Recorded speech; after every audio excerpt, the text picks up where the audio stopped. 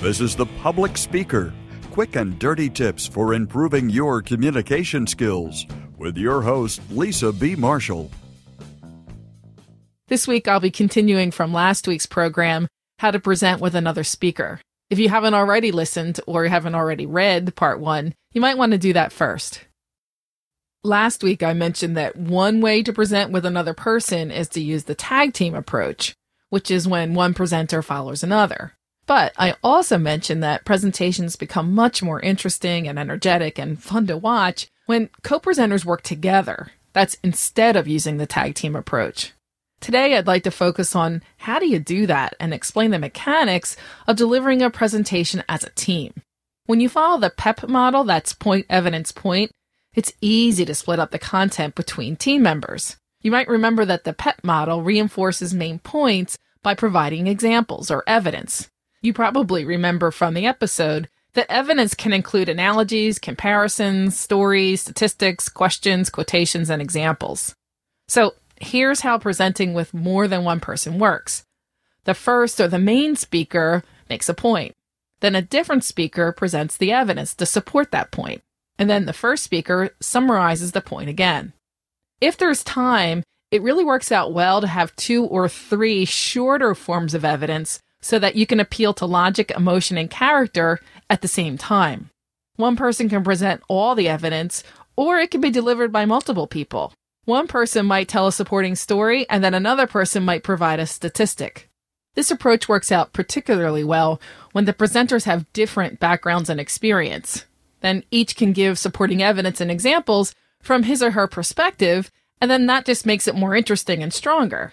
So PEP becomes PEEP, point, evidence, example point, or point, evidence, evidence point.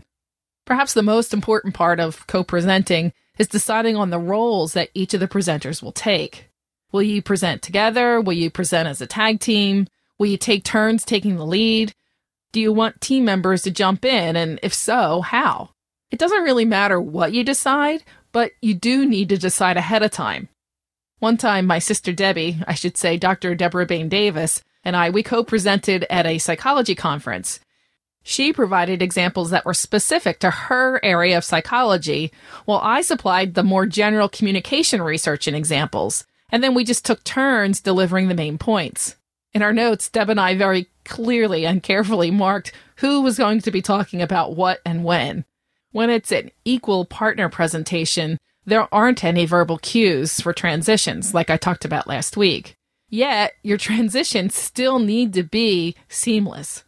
So that means you have to discuss and agree exactly who will take the lead at what point, and then practice a lot. It's almost like creating and rehearsing a script so that everyone knows when it's their turn to speak. However, unlike a play, it's also important to work out how you'll respectfully interrupt each other. You don't want to step on someone's verbal toes, and because Deb and I knew we'd want to spontaneously jump in at times, we made up signals.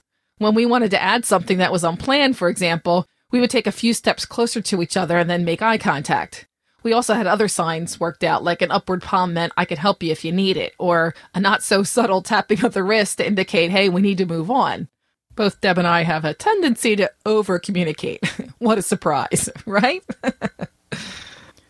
This should probably go without saying, but it's also important to never undermine your partner's credibility.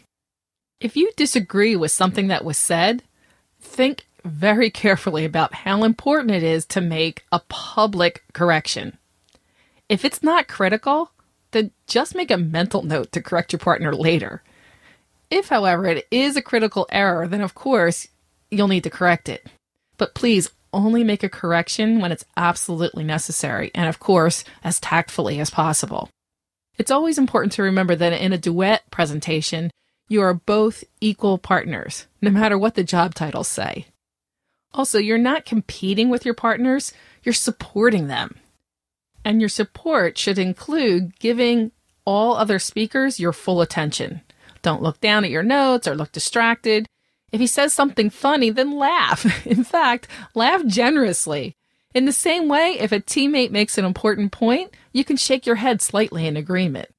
If during the question and answer period, the audience is favoring one person over another, and again, it's supposed to be an equal partner presentation, then the favored partner needs to bring the other partner back into the presentation by redirecting the question. Deb, what do you think about that? Of course, the opposite also needs to be considered. If, for example, a partner is beginning to flounder, the remaining team members should come to his aid by adding to the response. Again, the idea is to work together as a coordinated team so that you can deliver the best presentation possible.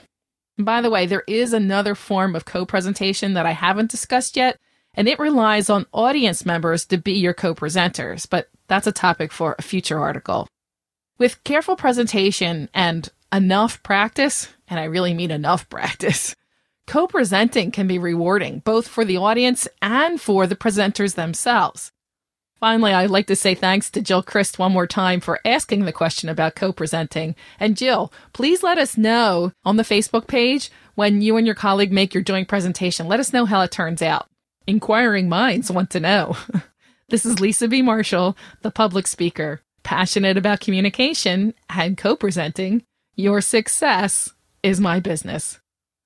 So one of the listeners confessed that he didn't become a fan of my Facebook fan page or a follower of me on Twitter because he often listened to me in the car or when he was at the gym. So if you're one of those people, what I'd like you to do is set yourself a little reminder. Maybe call your cell phone right now and leave yourself a message. Maybe call your office. I don't know. Do whatever you need to do because honestly, that's where I get all the feedback. I don't get feedback sitting here alone in my studio. I really would like to talk to the listeners. I'd like to talk to you to find out which shows are resonating with you. Are the things I'm addressing any good? Do you like it? Do you not? I mean, talk to me, please. Come over and join the party on Twitter and Facebook. Without feedback from you, from a lot of you, it's very difficult for me to know what's working and what's not, and if I'm picking the right topics.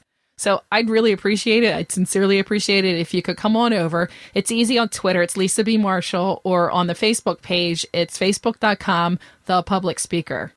If you connect over there, you can get additional tips. You can get more of your questions answered. It only takes a second and it's free. Who says you can't get something for nothing these days? One final note, if you're interested in an internship or a fellowship, you can find more details about these competitive positions on the Marshall Wolf site. That's www.marshallwolf.com, and it's on the Join Us page. Thanks. If you have questions about how to communicate better at work, leave a voicemail at 206-350-7970 or email publicspeaker@quickanddirtytips.com.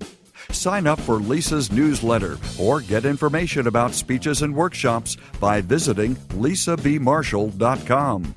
You can find a transcript of this show and links to connect with Lisa at publicspeaker.quickanddirtytips.com.